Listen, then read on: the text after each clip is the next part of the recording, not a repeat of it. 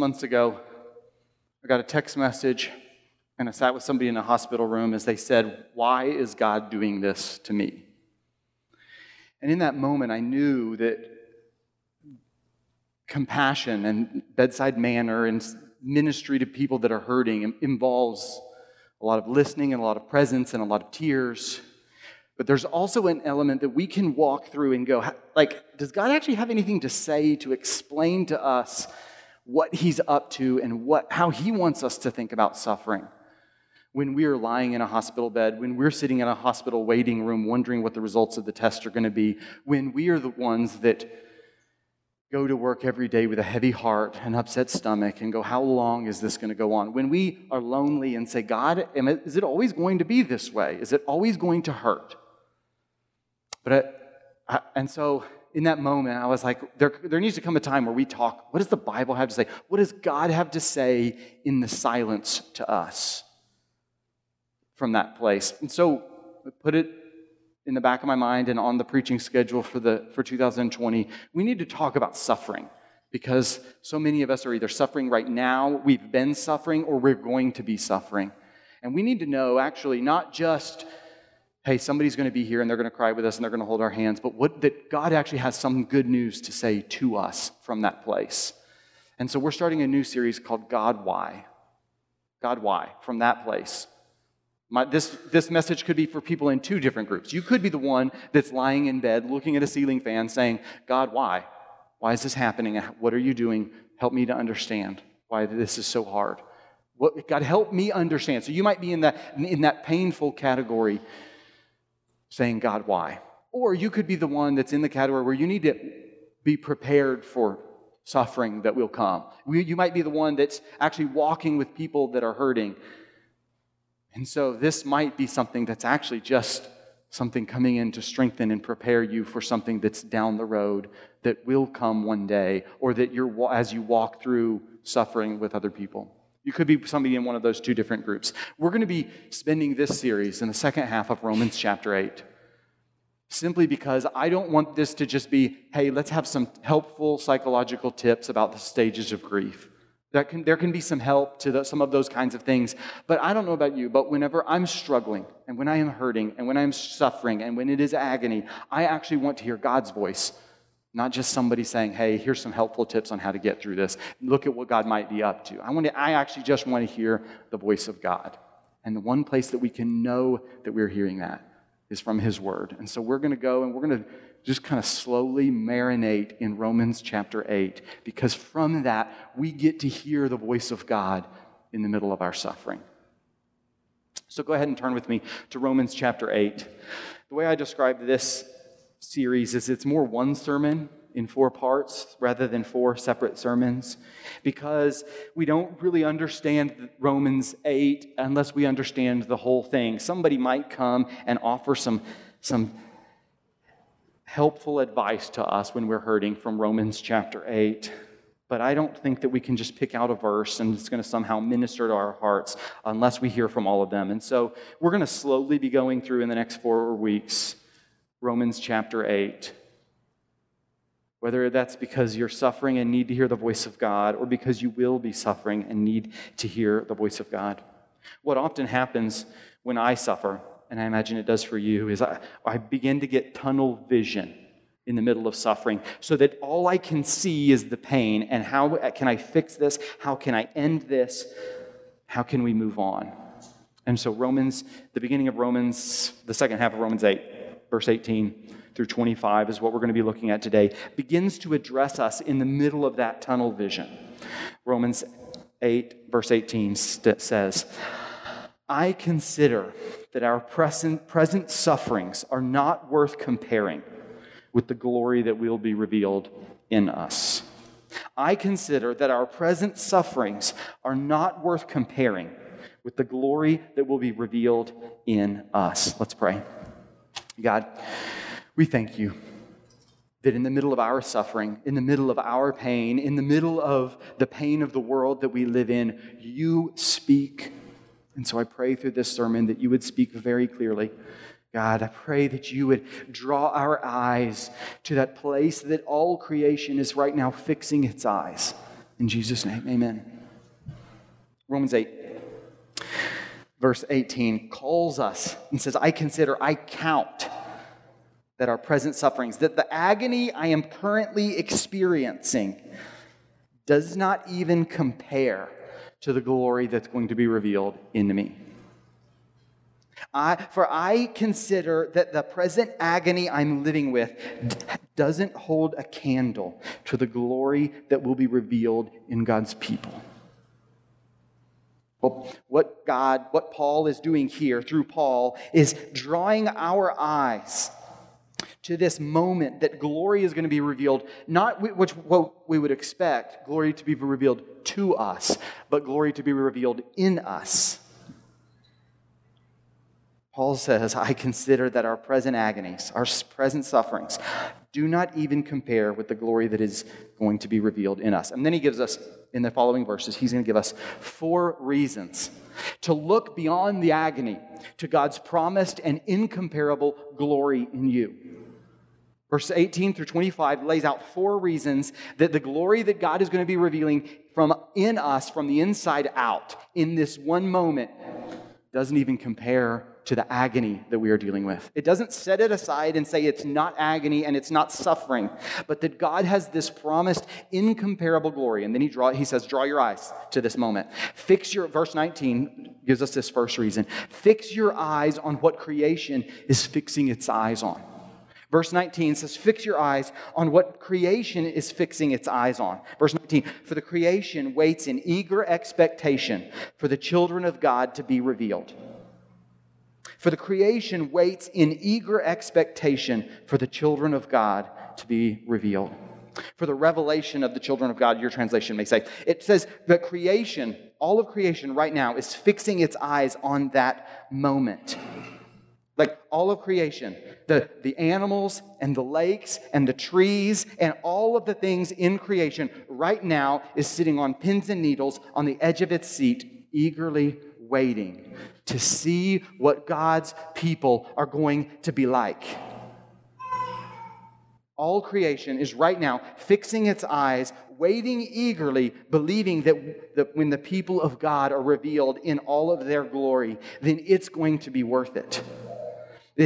Verse 19 gives us, why do our present sufferings not compare to the glory that's going to be revealed in us? Because the glorious creation that we live with, the glorious creation that we go on trips to look at, is actually waiting right now to see what God is going to reveal in and through us.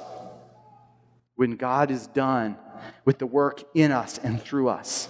All creation, the glorious animals and the Grand Canyon and the mountains and the oceans and the ocean depths right now is sitting on pins and needles, eagerly waiting for the revelation of the sons of God, for the people of God to be revealed. And so the call in this is, can we fix our eyes on the same thing that creation is fixing its eyes on? Because if you're like me and we get into tunnel vision and we begin to go, this is all that I can experience. This loneliness is all I'm ever going to know. This pain is all I'm ever going to know. This despair and this depression and this estrangement is all I'm ever going to know.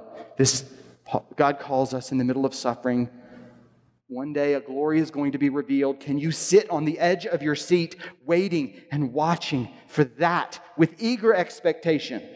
Because the creation that we love, the creation that we long to look at, is actually on pins and needles because it knows that God is up to something in His people.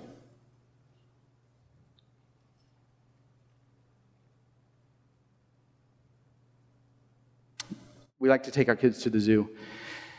And yesterday we took our kids for the first time this season because it's been so cold to the Milwaukee Zoo. And we're going around and looking at these glorious animals, and we come around a corner and see a tiger, a Siberian tiger, wandering through the snow, making its calls, and everybody kind of stops and looks at it. And it reminded me of a zoo we'd been at previously. And we were members, so we knew where everything was laid out.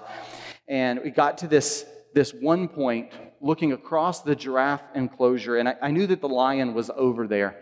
And the lion began roaring And this is the first time I'd ever seen a lion roar in person, because lions usually sleep 22 hours a day, which is most of the time that we were in the zoo.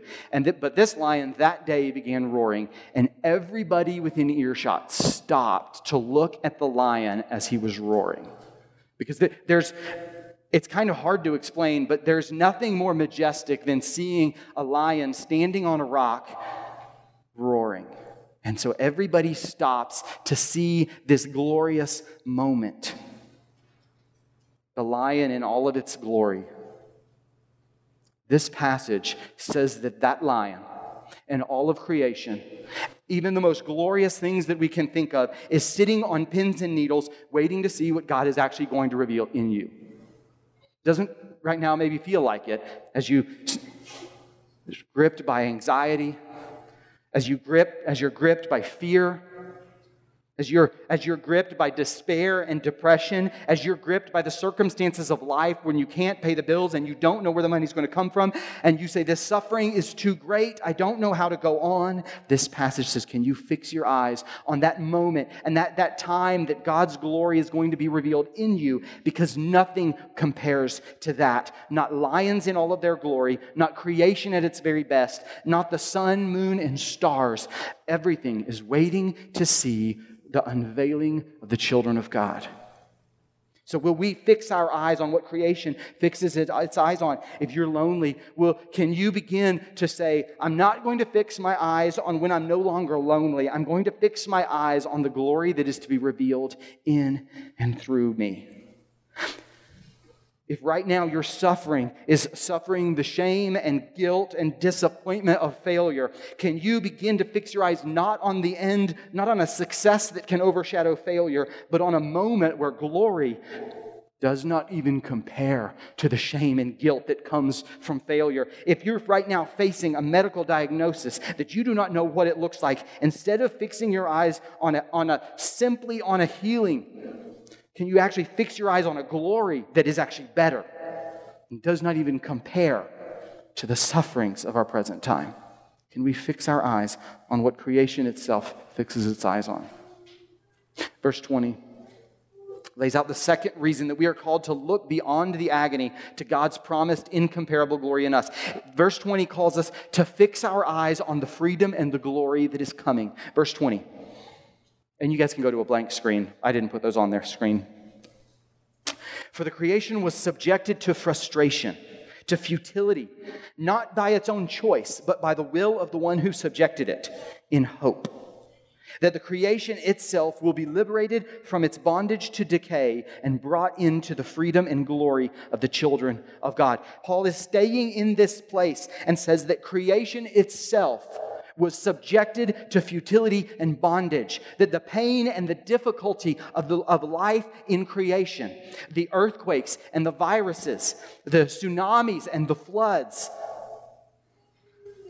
the disasters of the natural world that we look to is a world that is subjected to futility and bondage in hope that one day it will be set free into the freedom of the glory of the children of God. Not just, hey, one day things are going to be remade, but one day creation itself will be free from the afflictions of tsunamis and floods and viruses, of fires, of heat and drought. One day creation will no longer be bound to those things. And the moment that happens is when it comes into the freedom of the glory of the children of God. This call, fix your eyes on the freedom and glory that's coming in us, not just in the world. Can we fix our eyes on a moment that is so much better and so much glorious? If you are like me and you live with this difficulty and disappointment, despair and depression, how long is this bondage going to go on? One day we will be set free, and when we are set free, creation will be set free. I had a science class one time, and the professor was telling us that science itself is a part of pointing us towards God and towards understanding God's work in the world. And so he called us to constantly pay attention to the fact that creation itself, as the Bible says, teaches us about God and points us to the fact of a creator. And one time as he was telling us something about something having to do with stars. I said, what does this tell us about God? What does this tell us about God? And he said, this moment when entire surfaces of stars and planets, I'm sorry, it wasn't stars, it was planet. When the entire surface of planets were remade in one moment, points us to the futility and bondage of creation, the cripplingness of creation because of our sin. The futility and bondage of creation as stars and surfaces, as tsunamis hit and waves come in, as fires rage and destroy homes and forests, as diseases ravage our bodies, it points us to this futility and this bondage. But creation is waiting for the day that one day it will be set free because we've been set free. So the call in this passage, how can we look beyond the agony? How can we look beyond the agony to God's promised incomparable glory in us? It's because we fix our eyes on the freedom that's coming. We fix our eyes on glory that is coming in us, not just out there, that God is actually going to produce a glory and freedom in us that then creation begins to match. Revelation 7 points us to this reality. What is that glory and freedom looks like? It's a moment when every tear is wiped away from our eyes, when there is no sadness and when there is no hunger anymore. There is a day of glory and freedom coming. Can we fix our eyes on that moment of freedom and glory? Paul tells us freedom is coming. Freedom is coming for those that are facing crippling despair and depression. Freedom will one day come. You may have experienced some freedom in this life, but there is a day coming with it where the crippling despair and anxiety and depression and fear does not compare to the glory and freedom that God is producing right now. That one day bondage will give way to freedom. And so can we fix our eyes on that moment? Can't really fit that into a picture or a meme or a greeting card. You can't put in a greeting card this picture of the freedom that's coming. But God calls us, can you fix your eyes there? Can you fix your eyes on that moment when the agony won't compare to the freedom that you enjoy? The third reason that we are called to look beyond our agony at God's promised incomparable glory. Verses 22 and 23 tell us that we are called to fix our eyes on the fullness of redemption. We do not have our redemption in full, and so we have to fix our eyes on the fact that one day it will be full. Verse 22 says, we know that the whole creation has been groaning as in the pains of childbirth, right up to the present time. Not only so, but we ourselves, who have the first fruits of the Spirit, or the down payment of the Spirit, groan inwardly as we wait eagerly for our adoption to sonship, the redemption of our bodies. God says the whole creation is groaning as in the pains of childbirth, all the way up until now, looking for the day that this is going to be born in full, this glory and this freedom. But not only creation is doing that, but we also. We groan inwardly, even though we have the first fruits, the down payment of the Spirit. That God has saved those who have repented of sin and trusted in Christ. We have the first fruits and down payment already. But we don't have the full thing. We have that down payment. We have a little bit of how glorious it's actually going to be, but we do not have the fullness of redemption. The redemption of everything about us, the redemption of our bodies.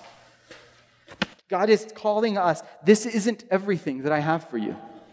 Why are we called to look beyond the agony to God's promised incomparable glory? Is because He says, I haven't given you everything I have in mind yet. I haven't given you everything that comes with your salvation yet. It will come one day. I'm reminded that the prosperity gospel says, if God saves you, then you get it all right now. And right here, God says, no, I'm not giving you everything right now. The prosperity gospel says, well, if Jesus loves you and saves you, then you should be healthy and wealthy and successful, and everything in your life should be good. But Paul says, no, we have a down payment. We have a down payment. And right now we are living with agony, but one day the glory will not compare when we have our inheritance in full. And so when somebody calls us and when our hearts call us to say, if Jesus loves me, then I should have the whole thing. No, God says, I've given you a down payment, but you cannot even imagine how glorious the rest of the promise is going to be. It's this call to go further into God's redemption and salvation. That I don't have the whole thing right now, and I will not get it until God produces glory and freedom and redemption in full in me. So he calls us to fix our eyes on the fullness of redemption. Not just limiting it to one little piece. Oh, this is enough. This is good enough, and I can be happy with my salvation. No, God says your salvation is bigger than you can even imagine. I'm reminded of C.S. Lewis's Narnia series. In the final book, The Last Battle, there is this constant refrain that as they go into the kingdom, it's a constant invitation further up and further in. You've not arrived. There's more to come. There is more to come. Keep going. Don't stop and just act like this is good enough. Keep going further up. Keep going further in. And right here, in this passage that says right now you are dealing with present agony, with present suffering. You want to give up. You cannot imagine it ever getting better. No, go further up and go further in. The redemption is much bigger and much better than you are currently experiencing. Don't give up. Keep running. Keep going forward.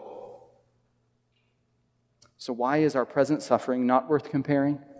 Because right now all you have is a down payment. And it's going to get better, and it's going to get more glorious, and it's going to get more freedom. We don't have our redemption in full, and so we have to instead fixing our eyes on the day that we will have it in full. The fourth reason that this passage calls us to look beyond our current agony to God's promised incomparable glory in us is because we are called to fix our eyes on God's process. We are called to suffer in hope just like we were saved in hope. Verse 24 and 25. For in this hope we were saved. But hope that is seen is no hope at all. Who hopes for what they already have? But if we hope for what we do not yet have, we wait for it patiently. Paul says, you were saved in hope. You are actually standing right now in God's salvation. And the way that you were saved is as you turned away from sin, taking Jesus only and saying, God, all I can hope for is your salvation. We were saved in hope.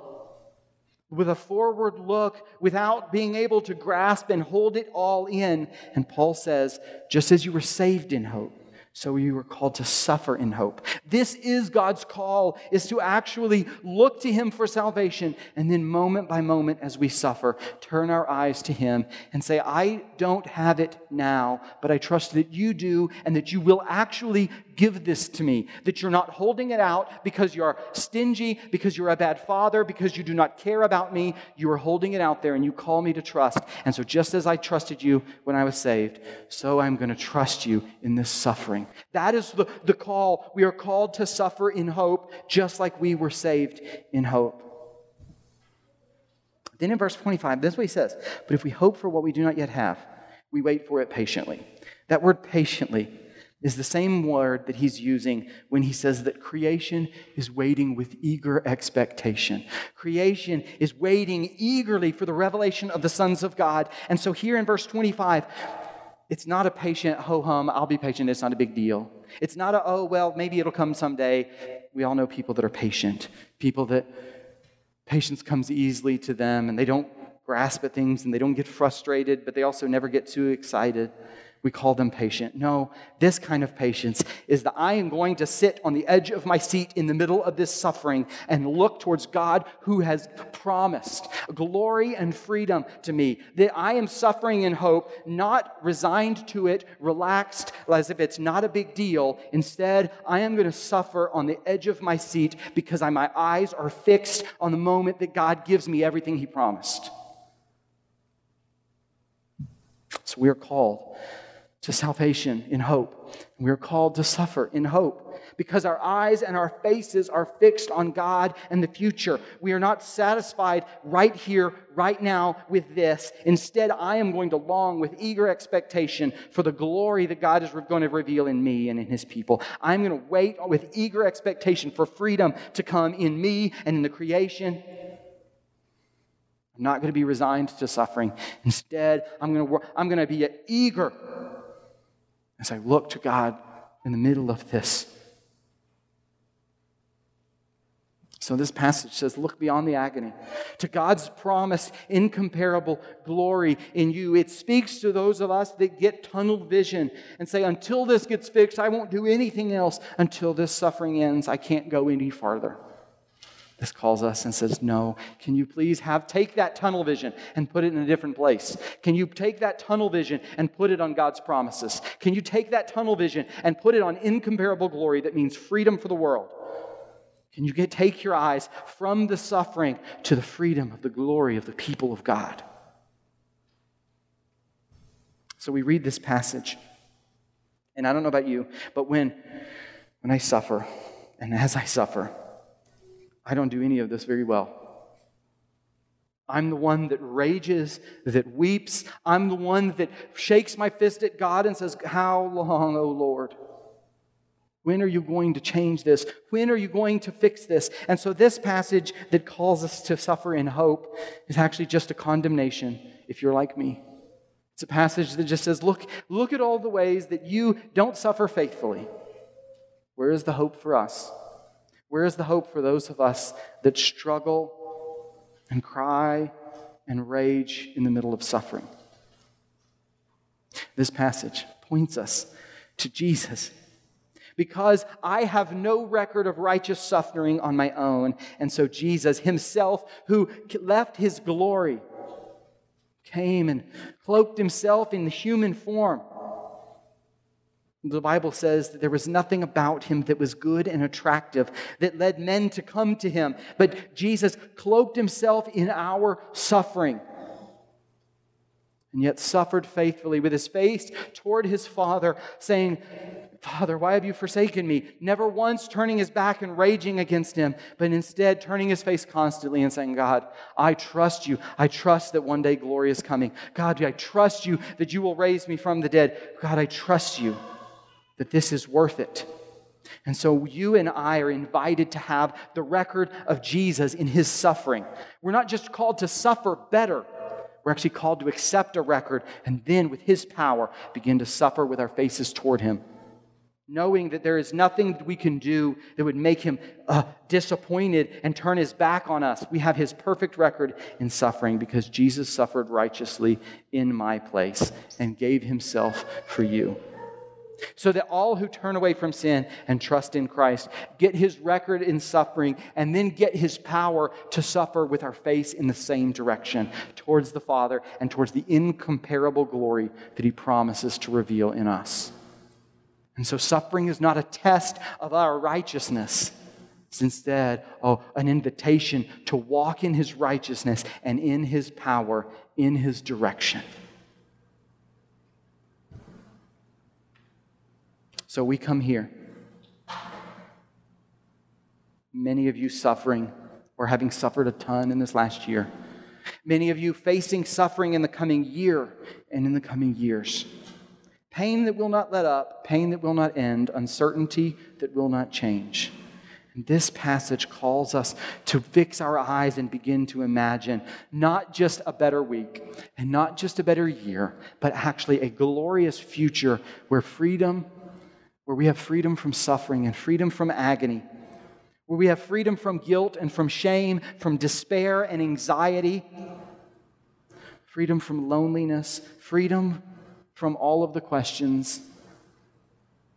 And so we're called not to just imagine something a little bit better this week. We're called to imagine something so much incredibly better, looking beyond our agony towards God's promised incomparable glory. Not for us, but actually in us. Let's pray. Father, we thank you for your great love for us. We thank you that you call us to fix our eyes on the place that all of creation fixes its eyes and its hopes. Pray these things in Jesus' name. Amen.